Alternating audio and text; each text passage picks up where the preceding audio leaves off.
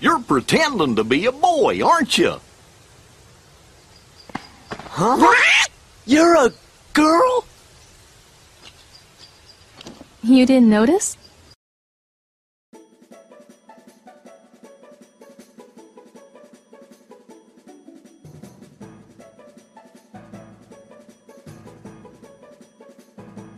Welcome, everybody, to Kingdom Hearts by Hearts, the premier, astounding, wonderful, beautiful, heart-throbbing Kingdom Hearts podcast that you all love to listen to, or at least we love to listen to hear ourselves talk.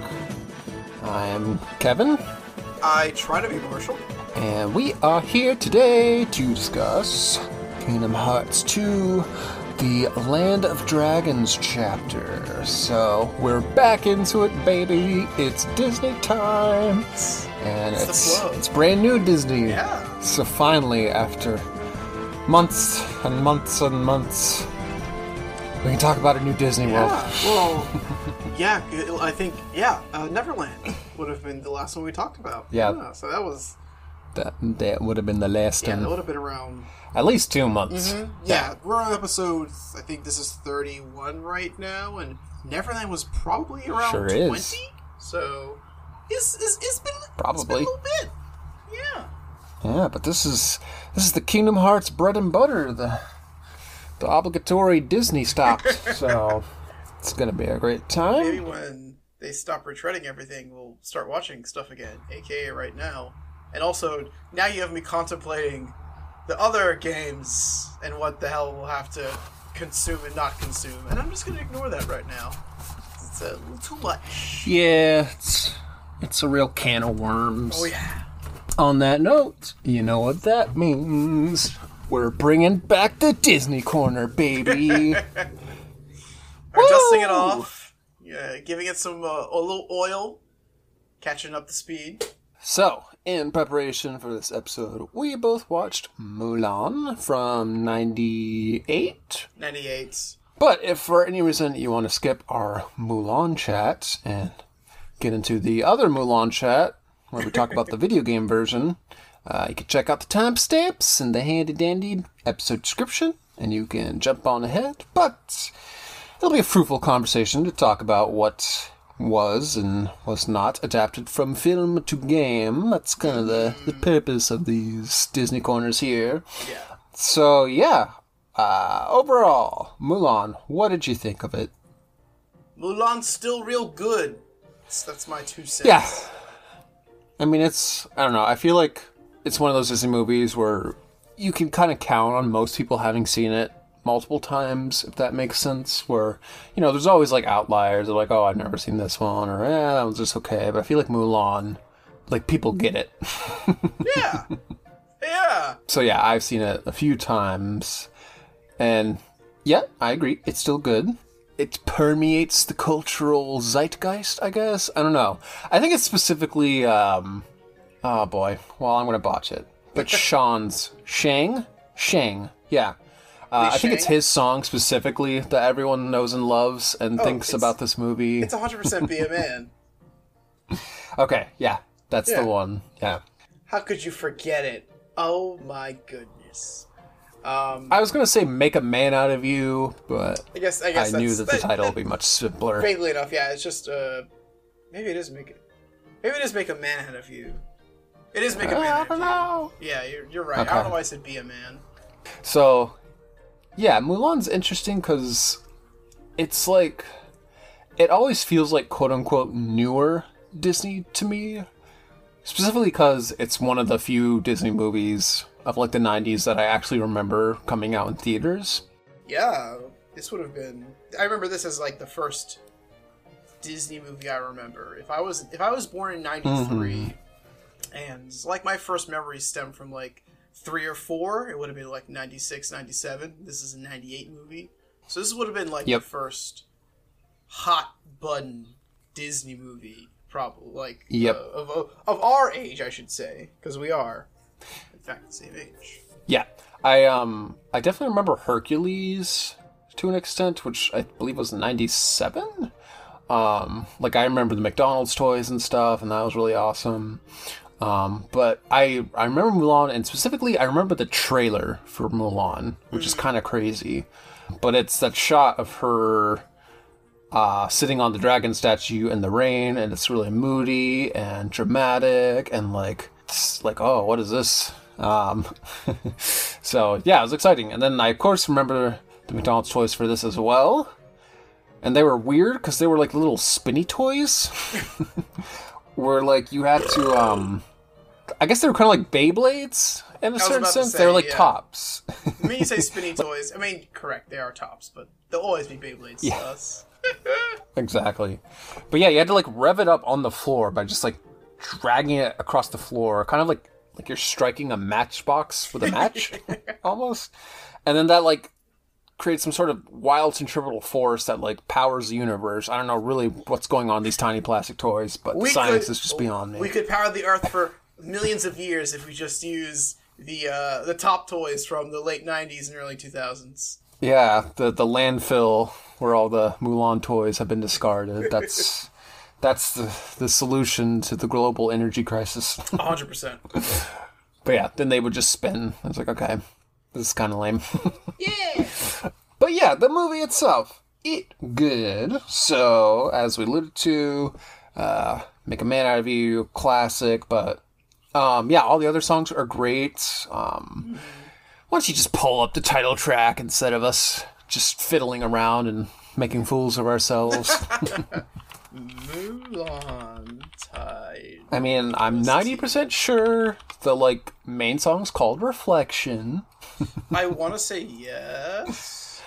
Which I believe, I want to say Mariah covered it in the credits. Perhaps. And if not, it sounded a lot like it is her. Reflection, 100%. I remember it because it's a song that plays over the credits. Yeah. No, it's good stuff. That one's classic. What's the opening number? I believe it is Honor Us All. It's the first song, yes. You'll bring honor to us, you'll bring honor to us, you'll bring honor to us. Yeah, classic. And then Girl Worth Fighting For, yeah, no, like honestly, like, yes, oh my god. 100% across the board. I forgot that was in here, and Yeah, the only girl who loves him is his mother.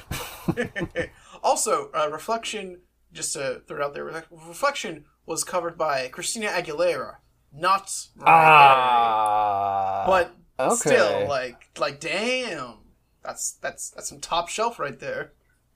Yeah, Mariah Carey covers the song that plays in the Beauty and the Beast credits, which, yes, stay tuned. Uh-huh. So yeah, all the songs are great, so firing all cylinders in that department.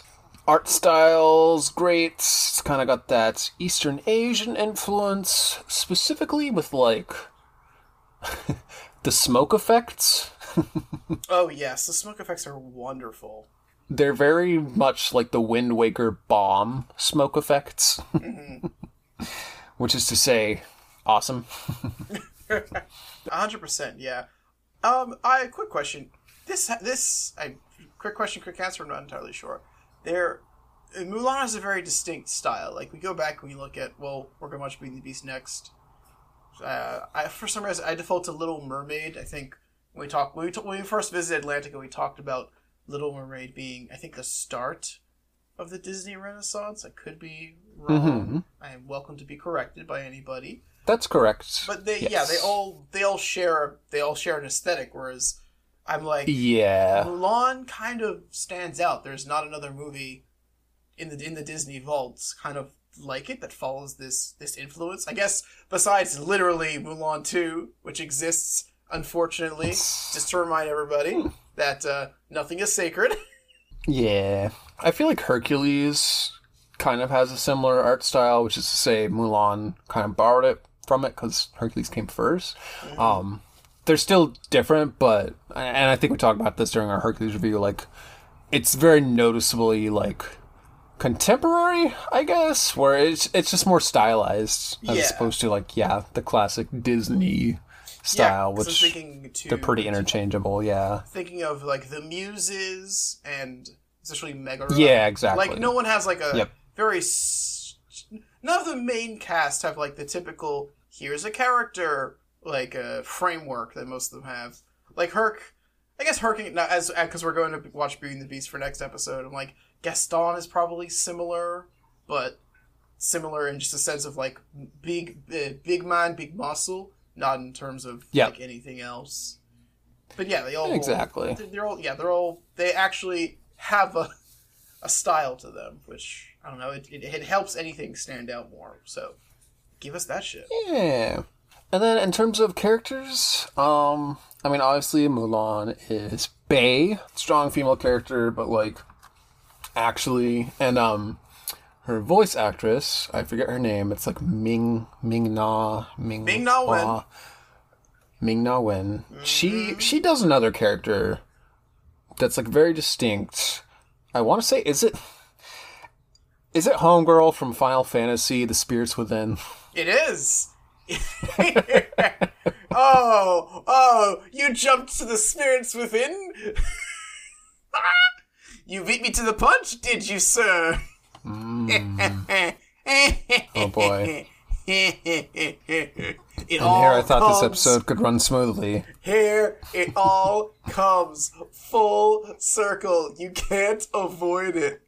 One Dr. Aki Ross, ladies and gentlemen. Oh boy. But yeah, she does a great job performing as Mulan.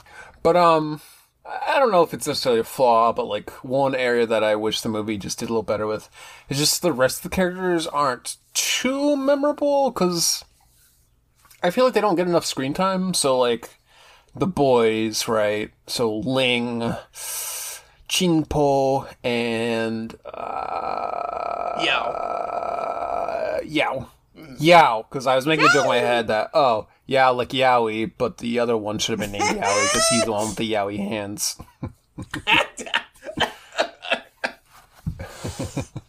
Continue with the regular scheduled program. Like, the three of them are great, but I feel like they don't really bond with Mulan enough, which, I mean, it kind of makes sense because, you know, she's Ping for most of the time, but, like, because, you know, they come back in the end to kind of help her out, but it's it feels like it just wasn't quite earned because they didn't really have a lot of like bonding scenes because the whole training period is just covered in that one montage, you know, with the song. Yeah. That's the pro and con of I'll Make a Man Interview is literally all of what would be the meat and potatoes of it. It covers like 3 weeks of like training together.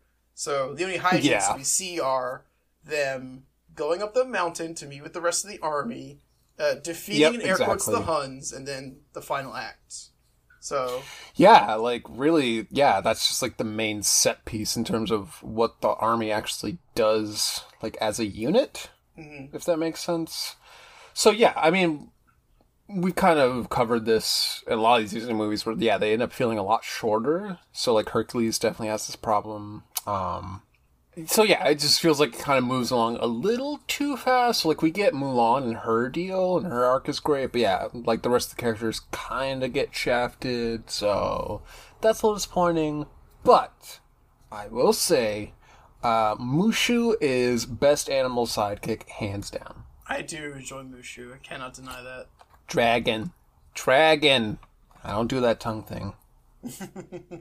Mushu is an entire mood. Most of the GIFs and memes you see from Mulan do come from most of Mushu's scenes, which I very much appreciate.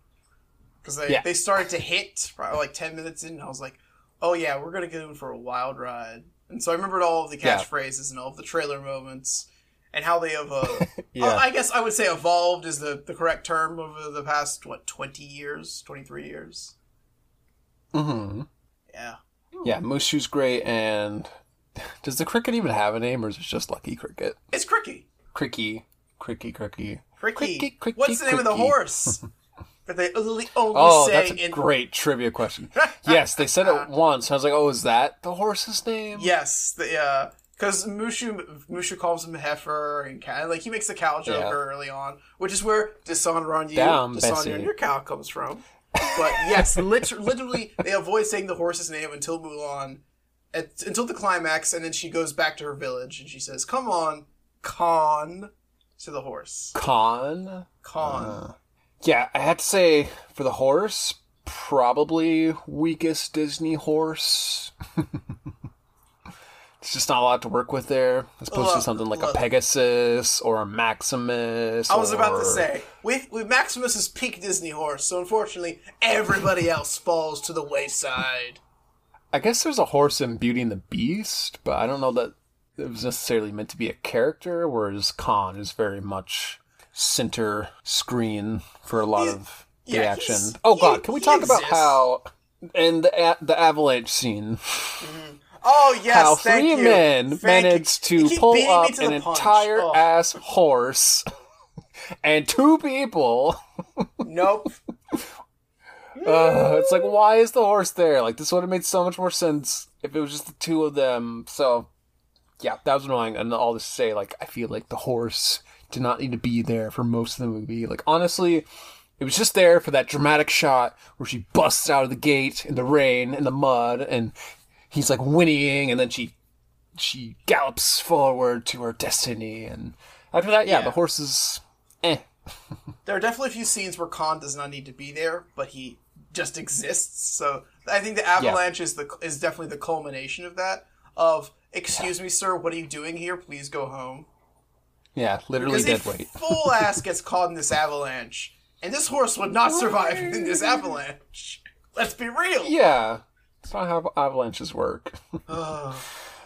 And then I guess the last major character to talk about is another, probably the biggest flaw of the movie, actually, and that is, of course, Shan Yu, the villain, who does not hold a canon to any Disney villain. He may be one of the worst we've seen so far.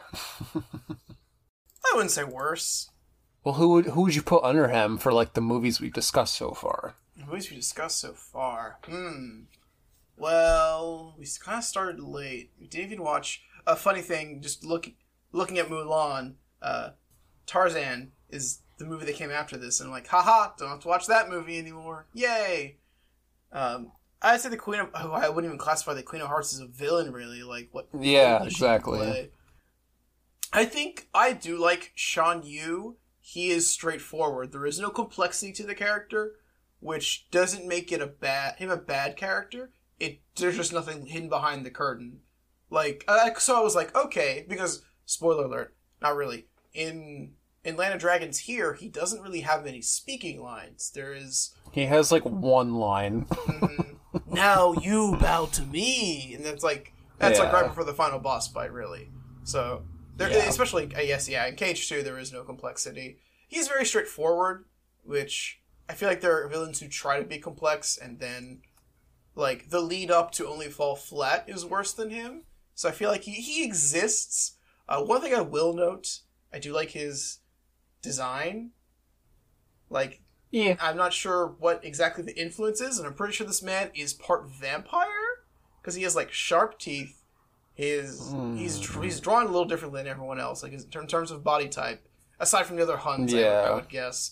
His eyes are drawn differently, even compared to the other Huns, and he's got elf ears, and also long nails. And I guess, to be fair, they're the Huns, they're the Mongolians, they're more of a... It's supposed to be more of a, I would say, barbaric people. Yeah, exactly. His motivation for invading China is, you constructed this great wall. I took that as a challenge, so here I am. And now all of Twitter knows you're horny.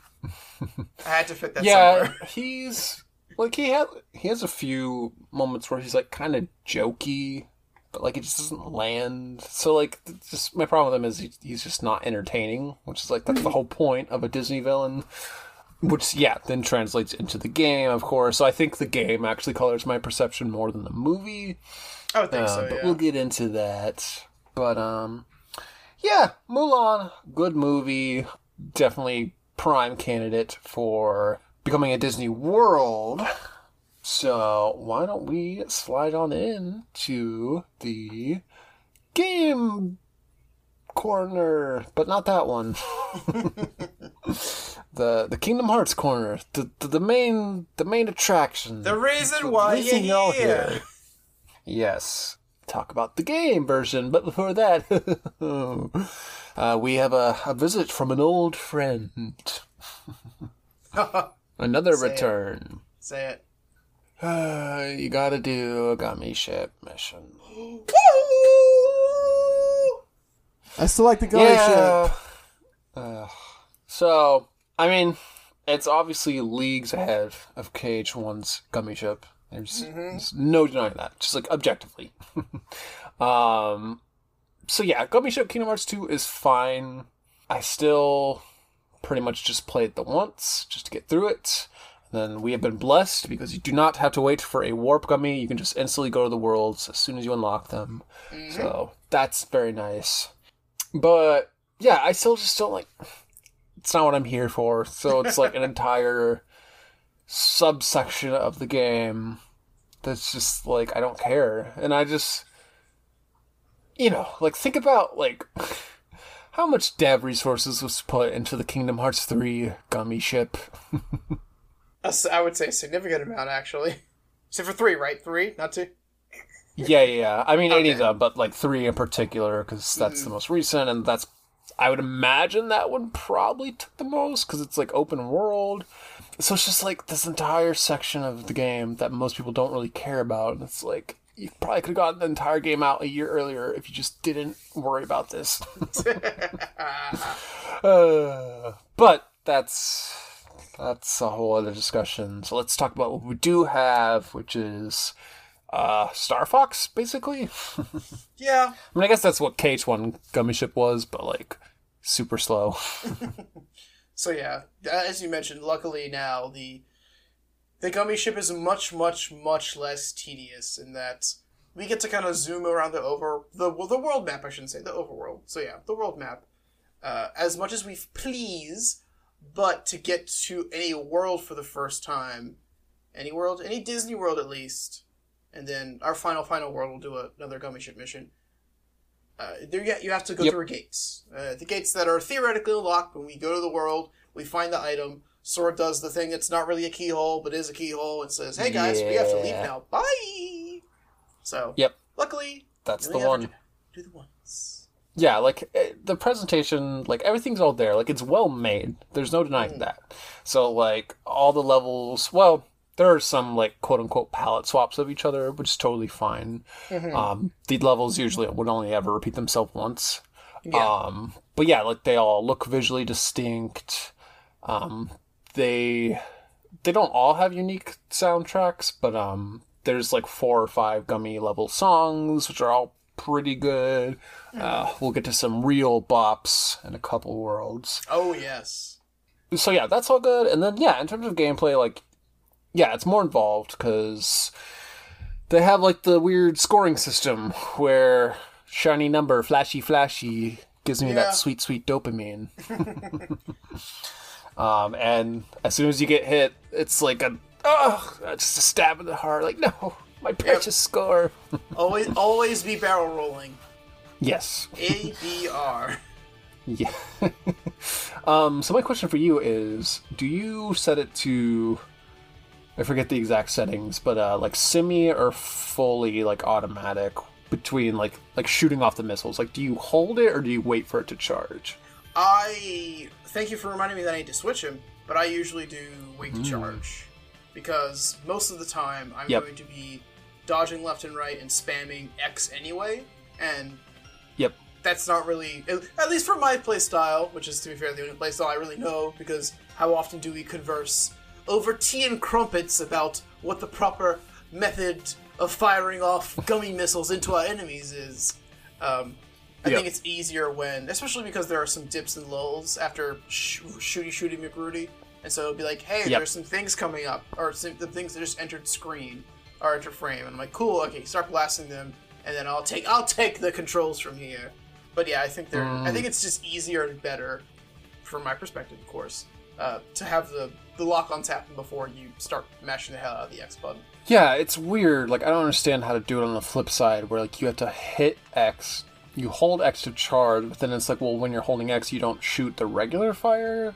So it's like you have to, like, tap the button to, like, fire regularly, but then, like, you're not using your missiles. It's weird. So, yeah, I, like, immediately change it. I don't understand why that's the default setting. I don't like it. In my younger days, it was, I mean, basically, for some FPS players out there, they use the claw, where you put your thumb on the bottom face button, but then move your index finger to the top face button. And that's, growing up, that was basically of like one finger on X, one finger on circle, and keep pressing both of them constantly. I mean, yeah, that'll definitely get you far. So, yeah, Gummy Ship, much better. It's also, because, yeah, like I said, like, it just keeps you engaged more. So between getting your score up and then when you get, like, I'll just say the shiny Heartless ships. Yes. Where they're, like, red, and then if they're really rare, they're gold, and they'll give you, like, a really good prize. Like, that's really satisfying. So, like, oh, I gotta get it before it gets away. Yep. So it at least doesn't bore me to tears. But yeah, like I said, once I do it once, I'm like, okay, that was fun. We had a good time. We have a nice memory, so we don't need to dwell on this, you know? What's done is done. It has a smaller barrier to entry because the looks at person who's just stuck with the default Highwind design for all of KH1. Now, going around, they will just straight up give you blueprints that you don't have to build or have. Very much appreciated. You don't need the necessary gummy ships. Like in KH1, Geppetto would give you blueprints ever so often, and Destroying Heartless ships would give you blueprints. But if you didn't have all the correct gummies, well, sir, you better just go home. Whereas now they're like, hey, we don't care what you have. Just take this. It's a better version. And then rinse, repeat, rinse, repeat.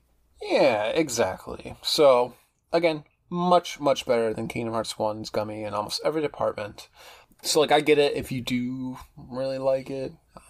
Hi! I just want in on the action. So, like, sometimes I'll just do, like, all the Gummy missions in one go, basically, just to get them out of the way. Because, like, usually, like, I think we mentioned last episode, like, you'll get worlds in, like, a batch of, like, 2 or 3. So, yeah, sometimes I just duo the gummies specifically back to back to back just to be done with it. Yeah, I think this time I did do the one for the Land of Dragons and then immediately went to Beast Castle one. Yep. And less of a, like, I have to do it, and more of just, like, I kind of do enjoy it. Oh, okay. Interesting.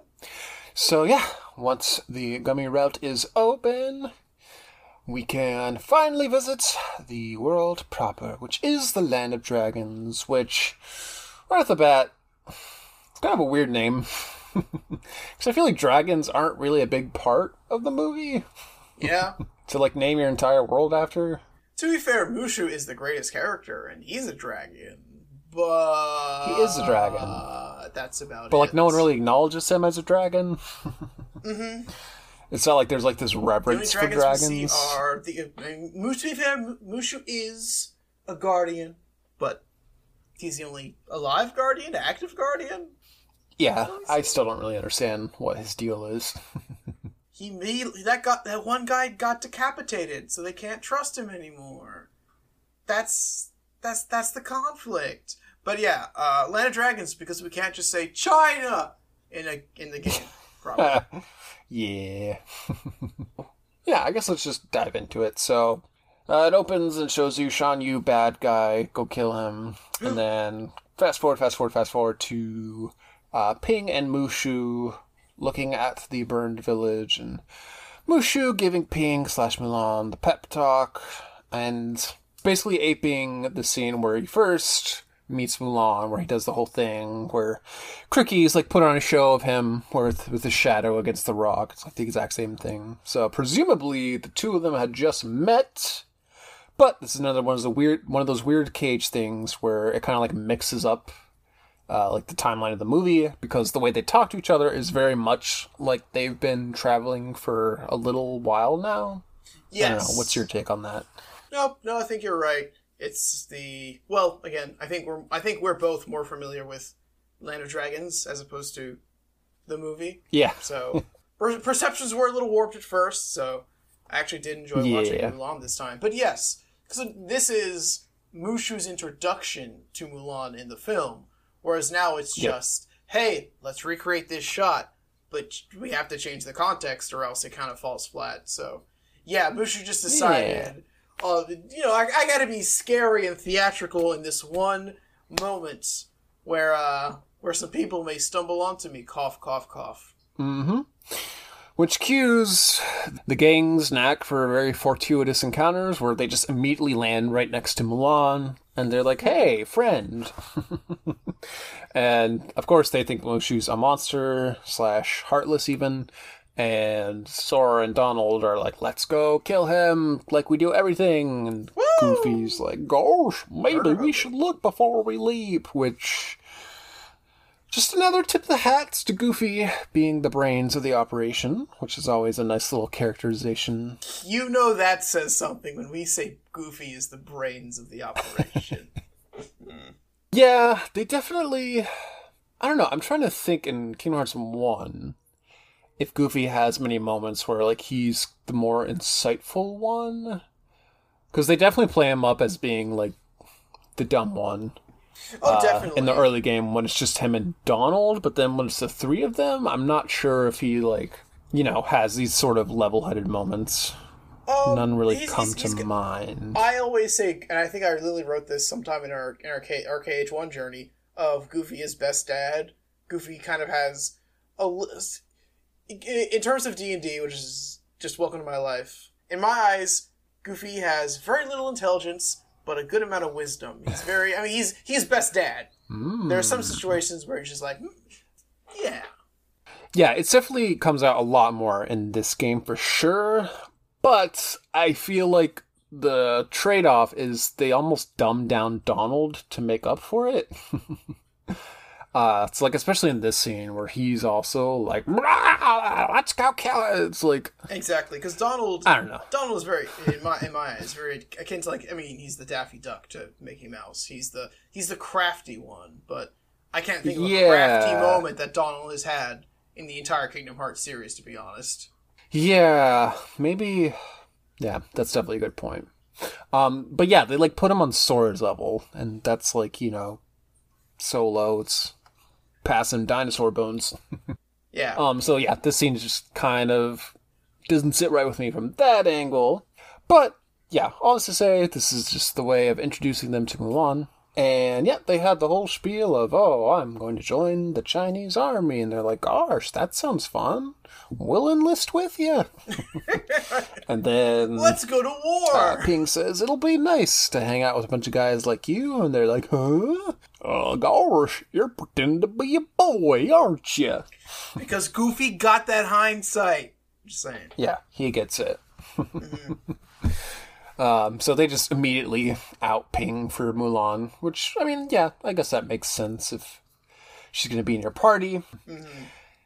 And also, of course, they recognize Mushu, and he kind of vouches for them. But the scene always bothers me, specifically when, after Mulan's revealed, and she's like, you didn't notice? And once again, Sora and Donald kind of being dumbed down to the same level. No. They're both like, not me, girl, what's that? And then Ping / Mulan, I'm just going to say Mulan for now. Just say Mulan, yeah, you're fine. Mumu, she says, something like, I think it's working. And then Mushu says, I don't know, those two would fall for anything. And it's like, shut up, what do you know? I used you twice in the last game. Like, you don't know us. Well, unfortunately, there is no repertoire, there is no powwow. There is literally just, we used you in combat, hello friend, but for some reason we're still chummy like that. But it is very interesting. Yeah, exactly. I guess it would have been, I guess in the reverse way, it would have been weird if, like, we encounter our summons and they're the opposite. They're like, we don't remember having to do anything with you. So, I mean, I definitely... I don't want them to not remember.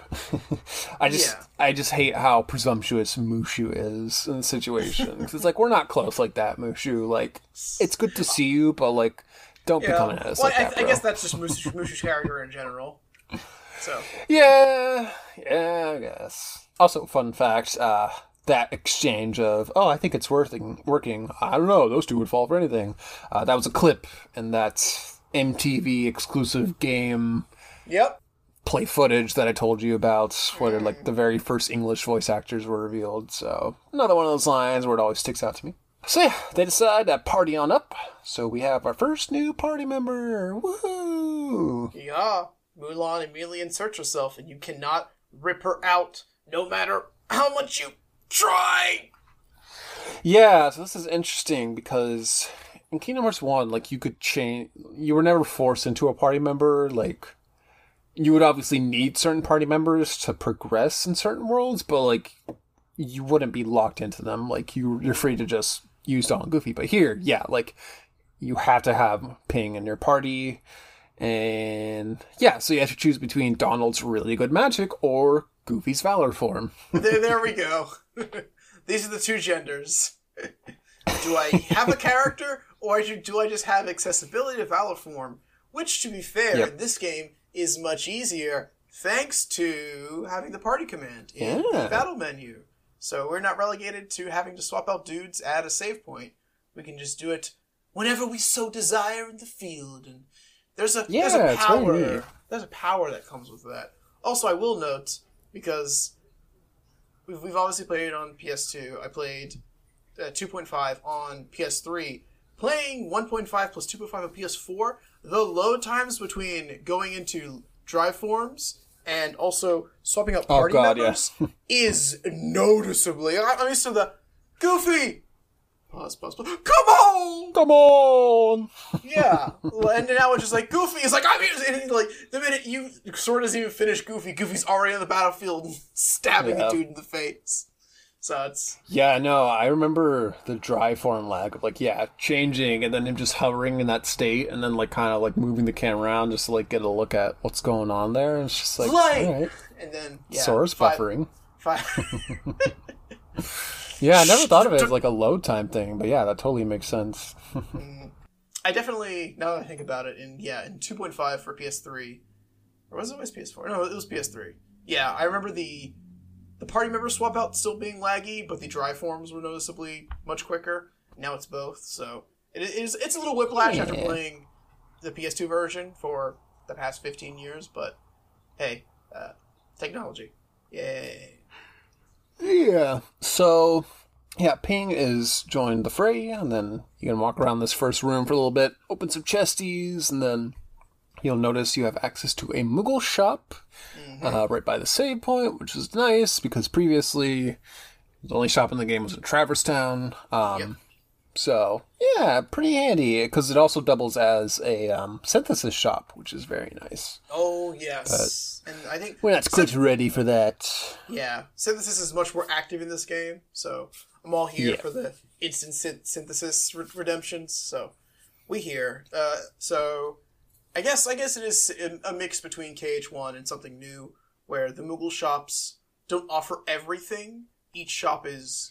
I'm not sure if they're world distinct, because I know there's two Moogle shops. There's here and then in the village later on in the chapter. I'm not sure if they sell the same thing. But yeah, the Moogle shops won't offer you everything, whereas if you travel to Radiant Garden, Hollow Bastion, cough cough, you'll have access to Huey, Dewey, Louie, and Wedge as, like, here you can buy armor and accessories and yada yada. So they do kind of flutter. I feel like they just change between weapons and accessories, though. I feel like I've never bought armor in this game, so I probably just made armor. Oh yeah, definitely. So yeah, we move forward, and then pretty much instantly we stumble upon the camp, and yeah, it's pretty close to how it's all unfolds in the movie, where you get the funny walk from Mulan, and then the scuffle, the brawl, the fisticuffs occur, and yeah, this is another situation where I feel like Donald was just out of character here. I mean, I don't know. Donald's a jerk, so I guess he's pretty aggro, so he would jump into the fight, but... Let's go! I feel like it's very apparent that, like, they just didn't have enough character models to actually make that fight scene happen. Like the way it did in the movie, so they're like, we just need everyone, like, Donald, get in on this, and then, yeah, Sora, even Sora, too, it's like him, like, fist fighting is very weird. Whose side are you on? I just got slugged! I just got slugged. Want some more? It's a bit off-putting. I mean, to be fair, Classic. It is also off-putting seeing these, I shouldn't say bright, because Sora's wearing dark clothes now, but these Nomura-ass designs next to the rest of our generic soldier designs. And the fact that these 100%. kids, I should say kids, but this kid and these two grown-ass adult animals enlist in the army. And I mean, it's one of those things where our characters are very visually distinct, but they literally try to blend into the story. Like, it's like, here's my OC, and here's where it stands out the most, unfortunately. Yeah, Shang doesn't bat an eye. He's like, all right, you look like good soldiers. Come on. Aye, aye. So, yeah, they do the whole... I mean, yeah, they enlist. So the next sort of chunk of gameplay is doing missions for Shang. So they basically want to prove that Mulan is a good soldier. And the captain is not so sure about that, but he'll give him a chance. So, yeah, you get these little missions, which are just scripted fights. Like, they're not too complicated. But, yeah, I mean, that's the first real gameplay of the world, because up until now, you just... Like I said, you just walked from one room to the next. So yeah, mission time, which means we can talk about Ping as a party member. So Yeah. what she got going on? Absolutely nothing. So I think this is the only party member with like two very distinct movesets, which is interesting. Yes. So, yeah, Ping's worthless. Like, I don't even know if he can do any damage, because he just kind of falls on his face whenever he tries to use a sword. But, you know, it makes sense. It's like, that's how it happened in the movie, where Mulan was not really a good soldier at all to begin with. So, you see that through the gameplay, which is always nice to see, especially because that's not really a thing in Kingdom Hearts 2 in terms of the gameplay, like, really shaking things up. So yeah, I always appreciated that. Yeah, Ping, unfortunately, does not do very much. I mean, we'll see it when Ping becomes Mulan, but... yeah, Ping only has green abilities. I couldn't even tell you what green abilities are. But mostly supportive abilities for herself. That's really it. There's no... equivalent to like Goofy Charge or Donald Fire. There's just I'm Ping, I fall down. So Ping does do damage, but Ping will do very unsuccessful moves constantly. So it's up to... I mean, to be fair, welcome to Kingdom Hearts. Welcome to Kingdom Hearts where the party members don't matter and Sora will do all the work. I mean, yeah. So you're not going to be at a huge detriment by having to constantly drag Ping around, but... be good at game and you'll be fine. Which this is a pretty straightforward, easy game. So there's not too much. You know, there's not one part where it's like, oh no, if only we could swap out Ping. It's just like, nah, this is it. Yeah. So you got 3 missions here, and they're all pretty much the same. Just kill all the Heartless. There's one where it tries to be like a hide and seek thing, but it's just killing the Heartless again. And yeah, there's a little morale gauge. Yep. Which is like basically a timer. Yep. I don't know.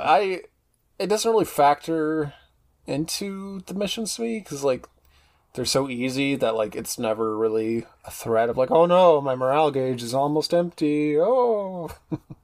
Oh, and the morale's gone. The troops will just want to commit seppuku right here. Like, I do not understand the reasoning behind... You could have just made them scripted fights like we just talked about. Just like, destroy all the Heartless, but you're in this area, or here's like a condition. Like, give me a straightforward timer instead of this weird morale gauge thing. I despise it. So as Sora gets hit, you'll drop very, very struggle-esque, so I can see the parallel game design. Like, you beat up enemies, totally. They don't drop prizes, they'll drop morale orbs, which can boost your gauge. When Sora gets hit, he'll drop morale orbs, morale prizes, whatever you prefer to call them. But your morale gauge also naturally depletes slowly over time, so you have to constantly beat up bad guys and avoid getting hit, or else it's game over. And I feel like on normal mode, you're more likely to die than get your morale gauge depleted in most of these missions, so... it's like the exact same thing as the gate with Leon, where it's like, yeah, there's this useless meter, but like, yeah, you're just gonna die normally. Like, that's not really the challenge here. Yeah, it's not too much of a threat, to be real. I mean, it does add a sense of urgency, but kind of like forced or like almost transparent urgency at that point, so... Yeah. But yeah, we can fight, and I think at this point, aside from Valor, which we didn't really get into last episode, but I mean, Valor form's pretty straightforward. So I did stick to my word, and I tried using it as often as I could, but because I'm playing on critical mode, it's very easy to die, which means it's very easy to lose your drive gauge if you... Because, like, the first half of this world is, like, a bunch of scripted sequences, which means the checkpointing is kind of sporadic. So it was just annoying to have to, like, keep building up the drive gauge. So I didn't use it too much. I think I popped it off maybe 2 or 3 times. I think 2 during this world. But, Valor form, it's fun. You attack much faster, so you just wail on enemies. You have really flashy... crowd clearing finishers, which are great, and yeah, that's pretty much it. You do big hits. Yeah, and it helps that Starseeker. We kind of touched on it last episode, but Starseeker, it's got the same stats as Kingdom Key, so 3 in strength, 1 in magic, so it's fine. It's fine for our starting Valor form Keyblade, and Air Combo Plus is the ability, so it just works. So here we are. And, we said we would mention fire in this episode. Yep. And speaking of fire, a national pastime of mine is, especially during the hide-and-seek mission, to not worry about the Heartless and just burn all the tents down. It's just that primal urge. It's inside me. Yeah, but it's good stuff. Fire is defensive this game, which I'll take it. It's distinct. Yeah, no, it's cool. I like it, because... Yeah, Fire and Blizzard definitely felt very samey in the first game, where they're just projectiles. But yeah, I like this approach of, like, kind of like a barrier, but still offensive, but very much crowd control, because you want to be surrounded by Heartless to get the most use out of it, which, if you do that, I think the best part of Fire is it boosts your drive gauge like crazy if, like, you have multiple Heartless, if you damage multiple Heartless in, like, one cast. So that's very handy. Although, since you mentioned it yesterday, I'm not sure, like, how much of that was buffed between, like, remasters. I know that for Final Mix Plus, which is what we're playing for KH2, I know between the original release and then this, they did buff the drive gauge recovery. Nice. Because... I mean, I think we touched on this last episode, and who knows? Yeah. But yeah, we talked about being little babies with our drive forms because we're so used to playing a game where it takes 17 years to get your drive gauge back to at least 3. But thankfully, they kind of fixed that. So you mentioned going ham in Valor form. I've been doing the same, just to just because we can. There's not that many cons right now, so might as well do it while we can. But yeah, I exactly definitely made use of it, and it's good. Fun facts, or I guess fun detail, I should say, about the drive gauge, which I didn't notice until, like, very recently, maybe like a playthrough or 2 ago, is the level, like, it's just a detail on the HUD. There's, like, little Orbeez that fly around, like, the 1. They're just, like, little glowing circles, and they'll, like, they'll stack, like, when you level it up. So if you're level 1, there's, like, 1 little glowy flying around, and if it's 2, there are 2, and if it's 3, there are 3, and then, so on and so forth. So just a cute little touch. Doesn't have any impact on gameplay whatsoever, but, like, it's just one of the things where it's like, oh, I never paid attention to that, but, like, no, this is, like, actually, like, 1-to-1, so that's fun. Welcome to the club. But yeah, Valor Form Fire. This is just a very small side bit. I did not notice that in Final Mix Plus they changed Kingdom Key's ability. I am so used to it being a defender in the vanilla game, and now it is damage control, which is just defender but better, essentially. So Kingdom Key I couldn't even tell you the difference, really. I looked it up because I had to. I just got to know. Defender is you will. I say that as now I'm blanking. Defender when you're in critical mode, so when your HUD is yelling at you and Sora gets kind of depressed, Defender says, hey, Yep. when you're in your critical state, your defense will increase. So you probably don't have to worry about getting hurt. Or, you'll be much likely to get your block rocked. Whereas damage control, this is the first instance of damage control, is in Final Mix for 2. And what exactly is it? Oh, when you're at critical health, like I just mentioned, you take half the usual damage. So, just better, essentially. Okay. They both have the same condition. Yeah. You get it if you level up later. I guess, for example, I know Defender is like a 3 AP ability. Damage Control is is an AP 5 cost ability. So, damage control just better. So, yay! Yeah. But that's about it. So, once you complete the missions, Shang is casually warming up to Ping, but he's still not so sure. But we'll get the AOK to move ahead through the mountain path, which is kind of like the final morale mission, which is, again, because I'm uncritical and I kept dying. So, like, the first few times I tried actually taking out Heartless, but then I was pretty over it. So then, this mission is just really easy to cheese. Like, you have the Rock Breaker command, which is just break the rocks. And then, just run forward. And then I think there's just one other pair of rocks to, like, take out, and then you're done. So, it can be as easy or as hard as you want it. Yeah, the only pain in the ass is the last rock wall is blocked by an Assault Rider. When you defeat that Assault Rider, another one spawns on top of it. So, there is like a... I didn't get the Assault Rider. You did which not? is weird, How because dare you, sir? Hacks! I was expecting him to pop up, but God. Maybe I just hugged the wall. Damn. And, like, avoided the spawn. Because, I was like, oh, wait, isn't there usually, like, a big Those boy butt here cheeks to stop are just me? clamped to the wall, apparently. I see how you roll. Okay. Yeah, okay. pretty much.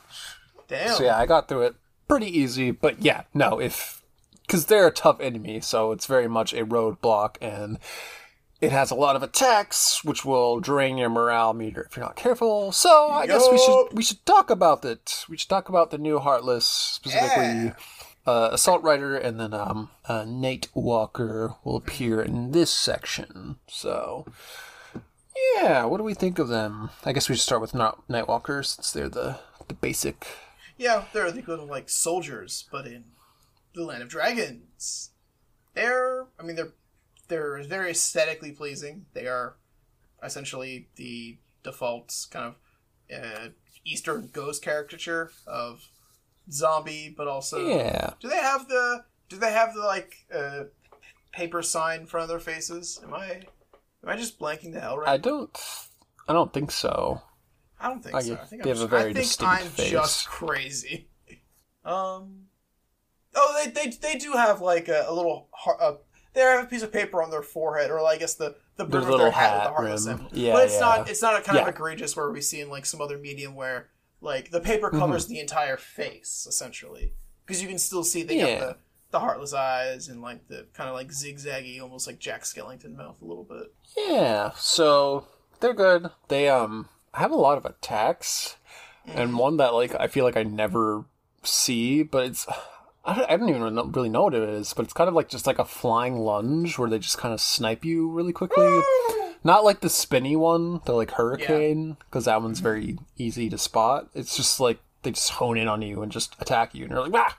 Yeah, there's that rush move that I despite having only seen a few times, I know exactly what you're talking about. But it's one that doesn't come up very often. But yeah, they're floaty, so that's kind of their one caveat. Other than that, I don't... Yeah, because, like, fire doesn't work well in the air, and I think they're immune to blizzard, right? Because that's kind of their element. So it's, kind of annoying to use magic on them, because, usually they're in the air, and then if you use fire in the air, you're pretty stationary. I guess that goes for any magic, now that I think about it. Yeah, but yes, they are immune to blizzard, can confirm. Yep. So just kind of wait for them to approach you, or at least get closer to the ground, and then just kind of wail on them, or just take them on the air, but just try to get a few hits off, so that you can then finish them off with an aerial combo instead of just knocking them far away, because that's always annoying. So yeah, they good. And then Assault Rider is the big boy, which probably account for the majority of my deaths in this run so far.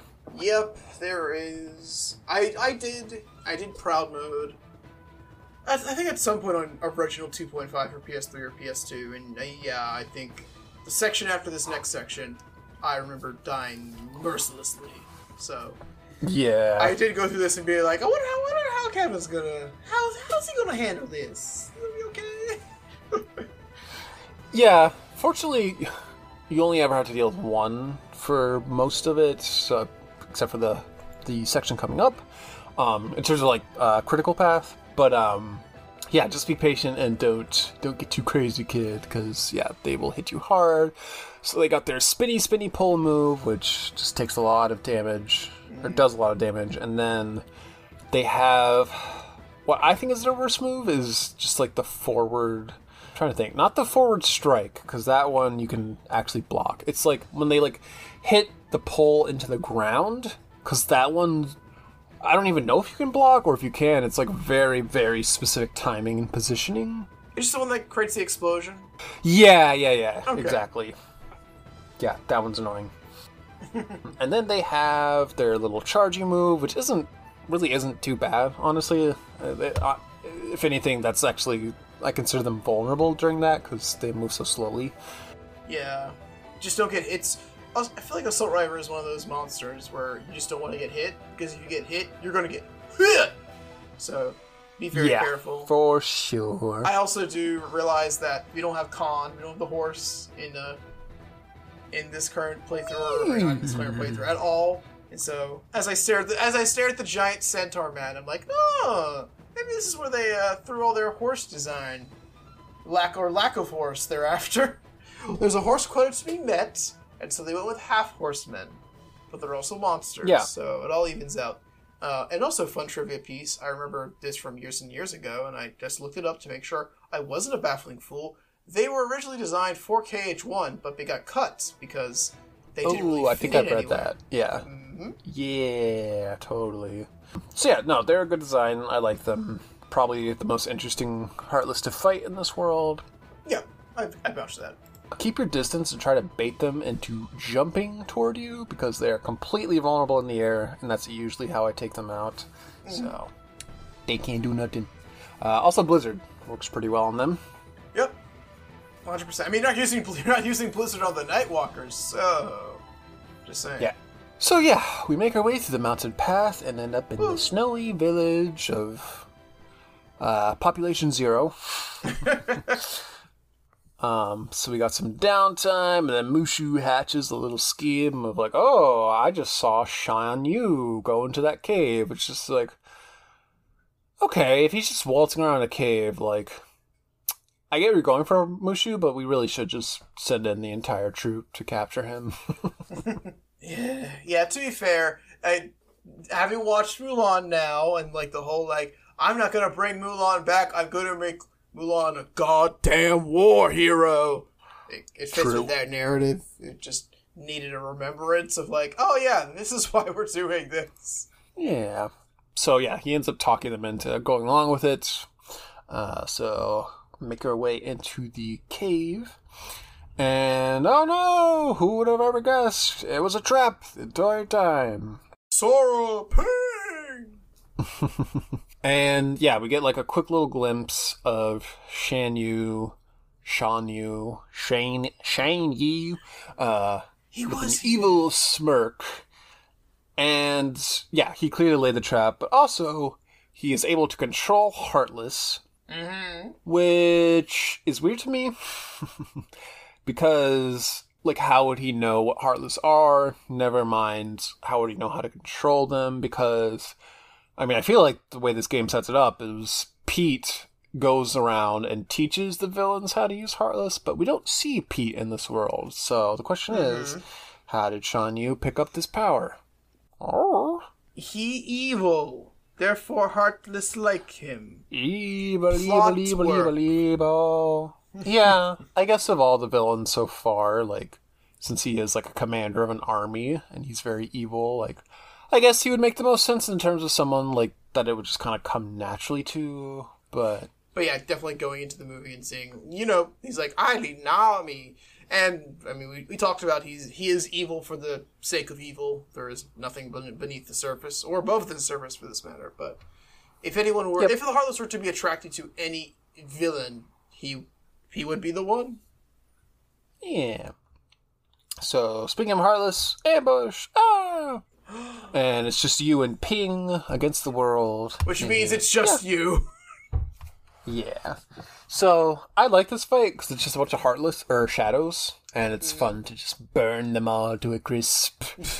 So that's satisfying. But then, yes, we do beat our match with not one, but 2 Assault Riders. 2?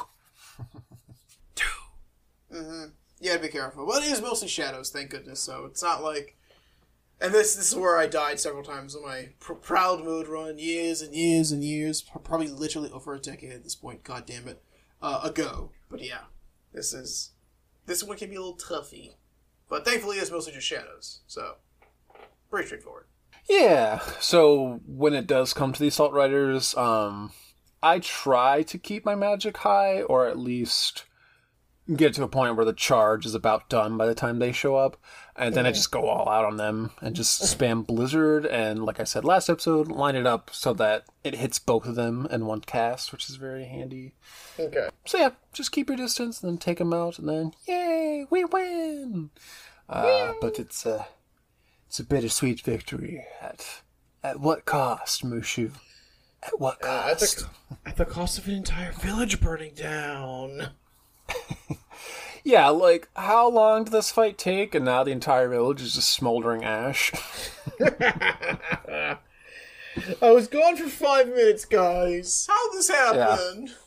And then, well, first of all, I just feel like the whole gang's response is very underwhelming. They're like, oh no, your village, that's so sad. But then they're like, oh, this is all our fault. And I'm not so sure about that. Like, if the sake of an entire village depends on, 2 soldiers being gone, like, that just seems like you have very poorly trained troops. It's not all their fault, but I should say, thinking back to the movie, part of this... It's one of the few plot holes in the movie I actually realized, like, Shifu, who's like the counselor to the king, is like, I'm not going to send your troops into battle, Captain Shang. They're idiots.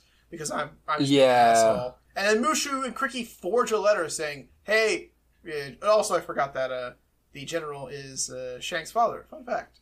So yeah, they head north. He's like, my father was supposed to be here. And spoiler alert, the village is burnt, and the entire rest of the army is dead. So, yeah. But there's not there. I mean, there is, I guess, Shang doesn't really have guilt. He's sad because his daddy just died. And so they do kind of try to push that on us here of like, you guys weren't here. The village was burnt down. And now that I'm speaking about it, I think I would have much more appreciated oh damn, the village is burnt down. And then Mushu is like, I'm going to perk everybody up. I saw Shan Yu in the cave. He's still in the area. Let's kill him where he stands. Yeah, because like the way the movie works, which is like a really funny... and may or may not be intentionally so, comedy beat where they're just finishing the last notes of a girl worth fighting for, and then they just immediately see this burnt village. Yeah. Oh, it's the good stuff. But yeah, they just stumble upon the village and it's already burnt, as opposed to finding it intact. So yeah, like that would have made more sense in line with the movie in terms of just seeing this and then, yeah, like you said, like, oh wait, there's Shan Yu, let's get him. Mm-hmm. But whatever, it's fine. So we decide to soldier on toward the top of the mountain, and some things happen. Blah blah blah. You ride a tornado. It's fine. And I don't know. I don't even remember how the scene happens exactly. But like they just get to the mountaintop, and then Shan Yu is like, "Later, losers!" And then he sends a million Heartless at you, and it's like, "Oh no!" And yeah. Yep. I guess It doesn't mimic this scene. The follow up to this fight will mimic a scene directly out of the movie, which I did enjoy actually. Yeah. But yeah, he just Totally. summons a bunch of Heartless we've never seen before. They descend the mountain to pick apart our bones and our corpses. Luckily, it's just a Sora-only timed fight, and like a minute. So there is no margin for success besides survive. So, although it does keep track of the amount of Heartless you kill. Yeah, this comes up a few times, and it's weird. Yeah, like, why are you tracking the amount of Heartless I get? Like, what is this accomplishing?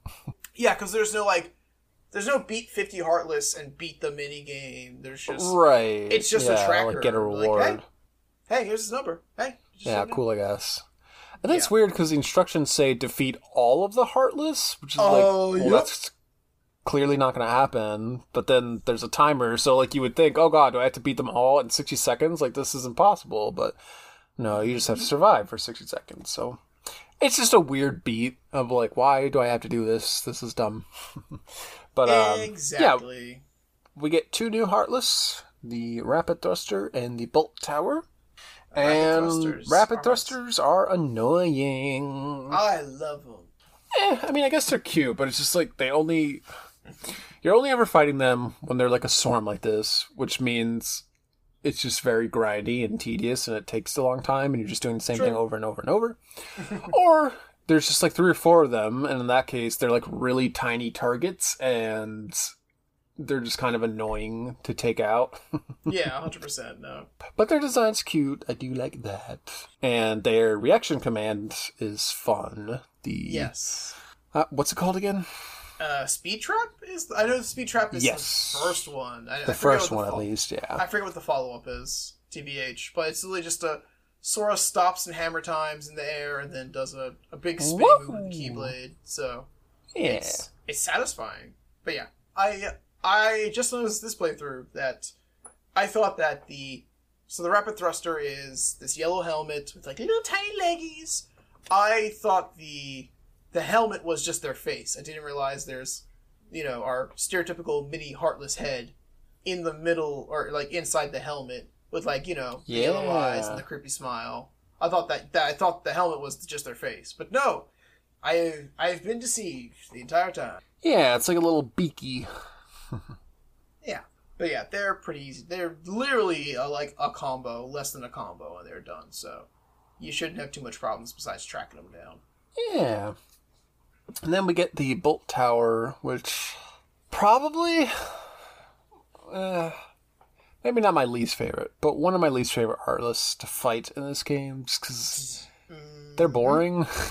Definitely one of the most tedious, to be honest. Yeah, they just have a really tiny hitbox that is usually facing away from you, so you have to just, I don't know, you just have to like chase after them basically to actually attack the head, and then their attacks are annoying, because, I mean, they really just have the one where they slam down on you, and then I guess they have the laser beam move or whatever, but then that's just a really easy reaction command where you just mash it, so they're just not really engaging, so... Yeah.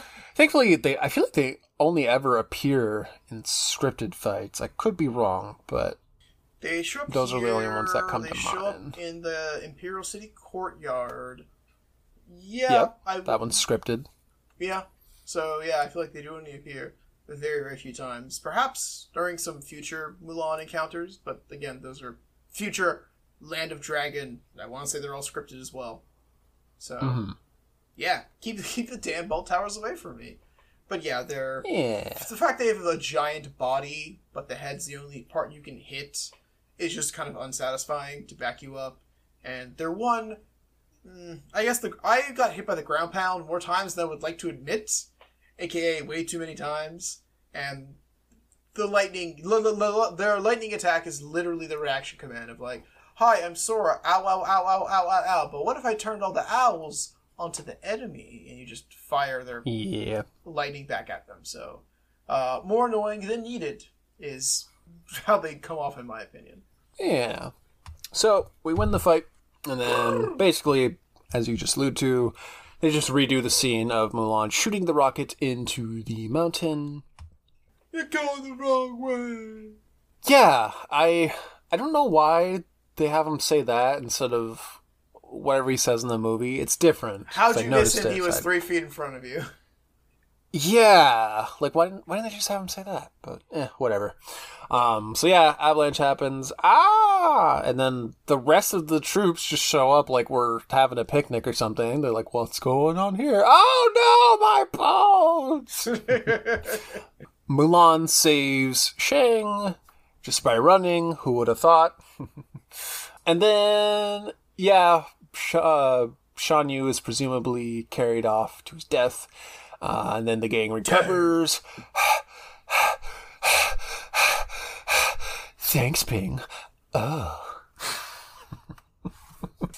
So, yeah. After that, they then redo the Mulan Secret Exposed bit, except it's really sloppy because it's just Mushu just blabbing his mouth and calling her a girl. Yeah! Just outright. And it's like, what? This whole thing was your... Yep.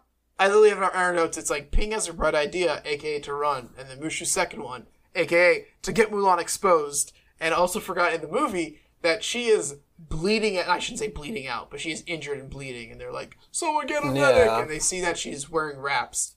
But, yeah, here it's just not Mulan, Mushu is just like, no, I'm so tired, Mulan girl, I want to go home, I'm not into this anymore, my life's a lie. My name's not even Mushu. But it happens to be right in front of Captain Shang. Yeah. So yeah, they do the whole like, you can't be in our club. Let's move out, man. And then we see a couple of generic soldiers who are just kind of moping about, no, I hate Mondays. Yeah, we won the war, guys. I'm not sure if I can handle this. Yeah. So yeah, that just leaves Sora, Donald, and Goofy, and Mulan and Mushu. And then Mulan has a little outfit change, and yeah, we actually get to see her like as Mulan, which is very cute. I like her line where she's like, "Sorry, I got you in trouble." Sora's like, "Nah, you just got us kicked out of the army. It's fine, girl. We got you." Yeah, you almost had us killed for treason, but nah, don't sweat exactly. it. Sora's like, we almost died back there, but I got no skin in the game.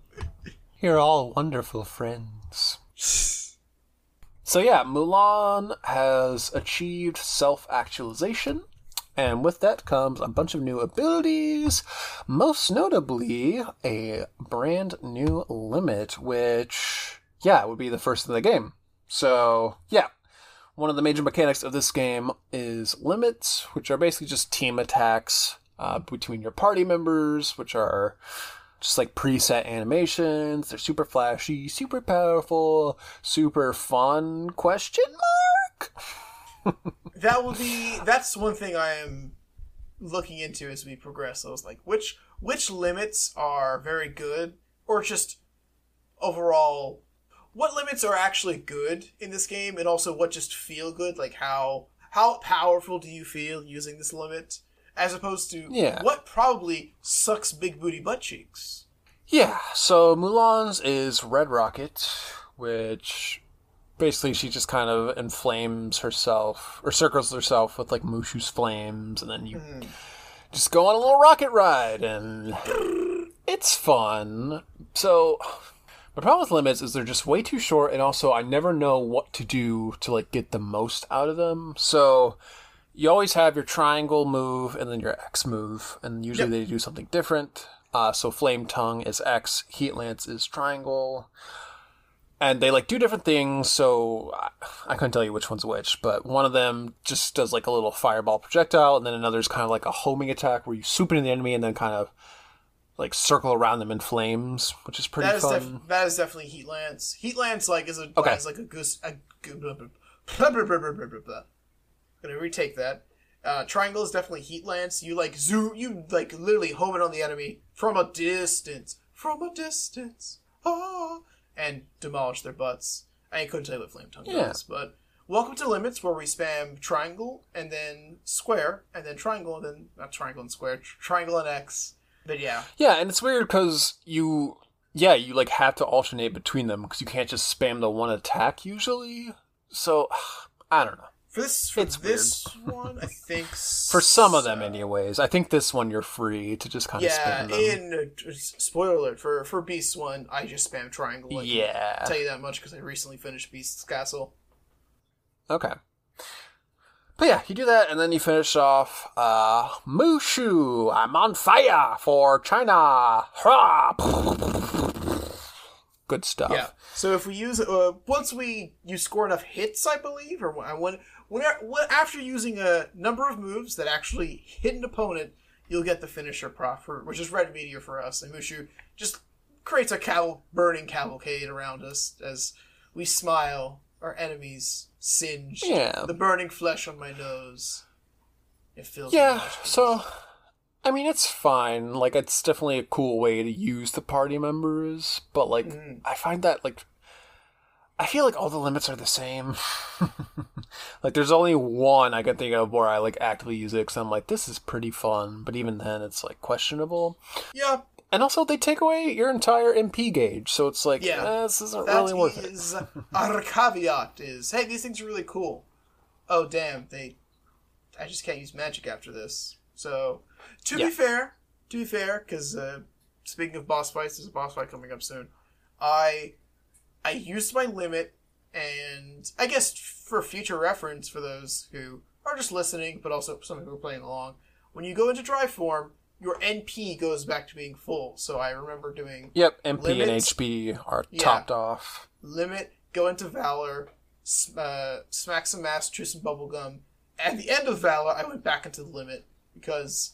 Because I'm a mean, lean, 15-year-old killing machine. So, yeah. With her renewed faith. Oh yeah, we should mention Shan Yu's totally alive, by the way, and we saw him. And... But he died in the avalanche. Yeah, so that's why we are now heading to the palace to tip off Shang and the guys. So yeah, just make your way back down the mountain path, and then through the little valley, and then now the gate to the palace is open. Yeah, a little cutscene says like, "Hey kid, do you want to go here?" I guess also worth mentioning. Mulan does not suck ass anymore, because she's now Mulan instead of Ping. So she has some... Yeah. It's just some, like... I forget what the blue abilities are called, but she has some active abilities, like things similar to Heat Lance, and I think something that is basically our traditional homing fire attack. So, Mulan actually does damage now. Not that it... Again, not a significant impact on the gameplay, but good to know that she's here. She's earned the power of self-respect. Yeah. Yeah, so we get there... And Shang still isn't really believing her. And then we get a flash of the mopey soldiers succumbing to the darkness, and they become heartless. And now Shang's all fussed, like, oh, okay, now that you need someone to exterminate some heartless, now you're willing to listen, I see. Yep. So yeah, it's always cool to see people actually turn heartless, but like I feel like there should have been just a little bit more build-up, because you can actually talk to these soldiers in the camp, but they just do, like, generic NPC dialogue of, like, here's how to do this, here's where you should go next, blah, blah, blah. They are here. They might be in the burnt village, and they are still in the Abandoned Grove, where we dropped into the world at first. So, they're here, but they're, to be fair, they're NPCs, but yeah. They get really tired, and apparently when they go to sleep, they become heartless. Who would have thunk? Yeah. So that's our cue for another heartless fight, which is another scripted fight, and more bolt towers, and it's over really quickly, so it's pretty boring. Yeah, there's not much to it. So, speaking of not much to it, we finally get Shan Yu's debut line. You'll bow to me now. And also the Emperor's just randomly there. Yep. Like, oh, okay. He decided to come out to the front of the palace because that is where he belongs. And also where the story takes him to in the film. So understandable, but still kind of like, oh, damn, here's the Emperor of China. Hello, we haven't seen you at all until just now. Hey. Yeah. Shang jumps in action hero style and gives Shan Yu a little elbow action and carries the elderly man back to the palace. And then, I don't know, someone uses some sort of gate spell to, like, reinforce the giant door. I don't really know what's going on there. But, cue fight! It ends here. The boss fight music plays, which, to be fair, it cuts in at the end of the cutscene. It's probably playing right now, as we say that. And just the little, like, Shang looking back at you. I don't know. I really enjoy this. The setup for the fight, at least. It's very, like, and the stakes now finally exist. So. Mm-hmm. So, I don't know what to think about this fight, because it's usually over before I, like, really grasp what's going on. So it was a little different this time because I was on critical, so I did have to pay more attention. But, like, yeah, I mean, he summoned some Heartless, so they're annoying. He's got his little birdie, which is also annoying, which, that reminds me of one of the NPC dialogues, is they warn you of the Falcon, which I've heard it can carry a man away. What? What are you talking about? Maybe a very tiny man. Maybe Donald. Like, is that a thing that happens in the fight where the Falcon can pick you up? No! Fun fact, the Falcon's name is Hayabusa, just for all you Mulan heads out there. And Hayabusa does jack diddly damn squat. He is just annoying and he flies at you and does a bit of damage. I think he pops you in the air if he hits you, so arrow recovery and you'll be fine, but he's more annoying than anything. I specifically wrote down in our notes, what the fuck does the bird even do? I hunted down the bird, and I literally said, I don't think Hayabusa does anything, and he gets revived. And I can confirm that you beat up the bird, and Shanyu's like 10 seconds later, he's like, hey, hold my bird back, dude. And so, don't even worry about the damn bird. Just beat up everything else. It's important. I can't even. Yeah, so Shanyu himself, I don't know exactly what triggers it, but yeah, you have the like Blade Clash reaction command where mash triangle to fend him off, and then you attack him. If you clash, so if you're attacking, he's attacking, it'll lead to the press reaction, and also if you guard, because we have guard very early in the game for KH2. If you guard any of his attacks, it also goes into press. Which there's like this epic tug of war cinematic when really you just have to literally mash. It's not even like hit triangle at certain intervals to beat him out in the struggle. It's just mash triangle, and then you'll get like this takedown reaction, and you'll knock him on his booty. Exactly. And then aside from that, the only other attack that really stands out to me is when he does his like launcher, because like that usually gets me. So he like kind of stuns you on the ground, and then he does a launch, and then you go up with him, and then Oh yeah, because you literally hit the ceiling box of the arena. Yep. Every time he hits you with it, because I got hit with it like twice. I'm like, hey, I can see my house from here. Wow. Yeah, but other than that, he's pretty easy to be honest, even on critical mode. So yeah, I don't think there's a strategy to Shanyu besides don't die. I mean, to be fair. As we mentioned earlier with the Assault Rider, I feel like sometimes he is the epitome of don't get hit because you'll get hit. But other than that, no, there is nothing that's super. Again, his launcher, his desperation, evil dark energy mode attack is probably the only thing to look out for. The rest just probably mash to win. You have Valor Form. Yeah. And Valor Form is 2 Keyblades. 2 Keyblades to swing very wildly and block a lot of attacks. So probably just pop Valor Form and then like have fun, because that's a thing you're allowed to do in this game. So go ahead. There's your expert opinion. Yeah.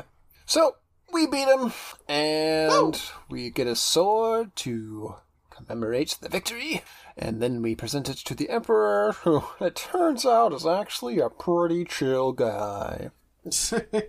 I guess to be fair, yeah. We get hinted at it through the movie, but here, this is the only interaction we have with the Emperor. It's very much, it is just a recreation of the end of the film of like, Fa Mulan, you disgraced your family, you pretended to be a man, you probably stabbed some dudes that may not need to be stabbed, you committed Grand Theft Auto, but still, you're now the bravest woman in all of China. Yeah, you cool girl. Yeah, so that is pretty much that. She gets the victory, she gets the boy, and then everyone's cheering, and we're so happy for you, yay! And then she gets a a cavalcade of PNG static, what vaguely resembles a human body, bowing before her. But hey, at least it's something. It's not just an invisible crowd cheering. Woo! Exactly, yeah. I mean, to be fair, the Emperor, I mean, for the small streams count the Emperor gets in both mediums, he is playful, because I wouldn't say humiliate, but he definitely rips the rug underneath from Shang, being like, you gonna put a move on that? I think in the movie he has even, I do love his line here where he says, if you intend to win the heart of Fa Vulan, China's bravest woman, you'll have to do a lot better than that. In the film, I think he has an even better line, to be honest, of like, you don't meet a girl like that every dynasty, and I'm like, damn, Emperor. Yeah. Emperor's spitting wisdom. Yeah, totally. So, that is that. We get the shiny sword thing. And after the gang is playfully chasing after Mushu, Sora realizes, oh yeah, this is like a thing I do. And then he awkwardly picks up his Keyblade from below the frame. Yes! This is a recent thing that I've noticed, but... Oh, I've always noticed it. Okay, yeah. Well, it kind of awkwardly has Sora's hand, like, half, like, at the bottom frame, half in frame, and then all of a sudden it just kind of dips a little below, and then he pulls up and he's like, hey, guys, I got a Keyblade! As opposed to literally every other time where we probably just cut to the keyhole animation. I'm still calling them keyholes. Y'all get over it. Or he'll summon it. Like, there's a distinct action or a lack of an action. This is the only time he's like, I guess I gotta use the Keyblade. And I'm like, dude! Yeah, it's weird. Because that's the only time he does that. Because, like you said, every other time he'll just summon it. But, yeah. Do the flashy, unlock the keyhole or whatever, blah, blah, blah, thing and stuff. And everyone lived happily ever after. Yay! Is it okay if we come back to visit? No, actually. You committed a litany of war crimes. Please don't ever visit our country again. Mushu's the best. He sure is. And then, for our troubles, we are awarded the Hidden Dragon Keyblade. Woo! Keyblade time. Yeah, so, I mean, first and foremost, I only like this Keyblade because it lets me use Starseeker.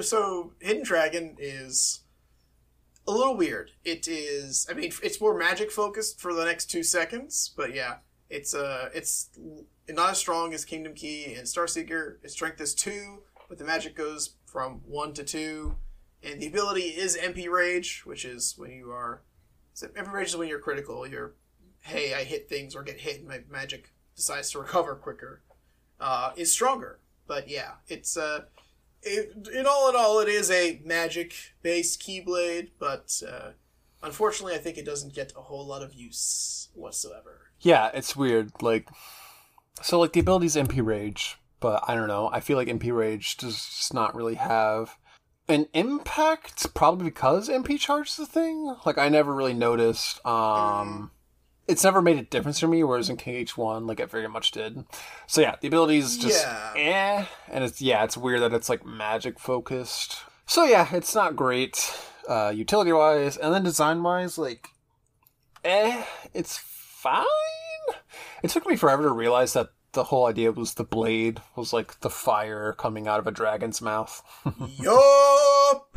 I don't think that caught on for a very long time, personally. Also, because there's a dragon head that forms the blade because it's spewing fire.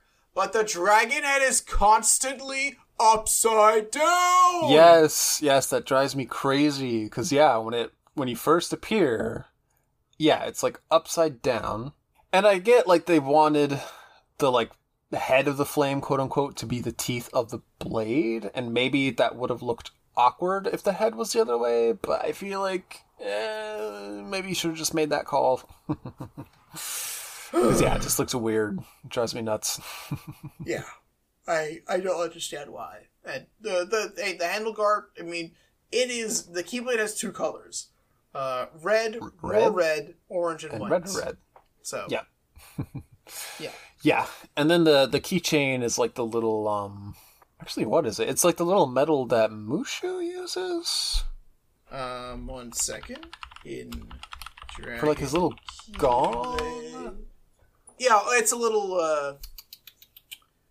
It's the Emperor's Crest, I think, actually, but it is like a little. Okay. Never mind. The keychain's token is the medal Mulan received for saving the Emperor, but yeah, it happens to be a dragon medallion. Yeah. Gotcha. There we go. Okay. Yeah, that's one. So yeah, it's just kind of there. But the thing I do like the most about it, as I mentioned at the beginning when we were talking about like the visual style of Mulan the movie, is the hit effects of this Keyblade are great because they're the smoke effects. So it looks really awesome when you're just hitting everything and there's this flurry of smoke around you, and it's like, it's so good. It's literally the best part of kudos it. to that. So yeah, give me a Keyblade that does that. Yeah. So yeah, that wraps it for Land of Dragons for now. Pretty decent for a first world, I would say. It pretty much teaches you all the new exciting stuff between the party members and limits. So yeah, things are only going to expand from here. So next up, we will be tackling Beast's Castle. Be taking a little trip to the French countryside. Perhaps we'll have a baguette or two. And then yes, we will also be watching Beauty and the Beast now that we have a proper Beast world and they're not just characters crashing another world. So stay tuned for another Disney Corner. But yeah, that is next week. And in the meantime, you could do all the things that we tell you to at the end of every episode, which are to rate and review on iTunes or your podcast platform of choice. You can send us an email at khbhpodcast@gmail.com, which, of course, you can find in the episode description. You can subscribe if you haven't already, and you can share with a friend. Spread the good word. Yeah, that's all I got.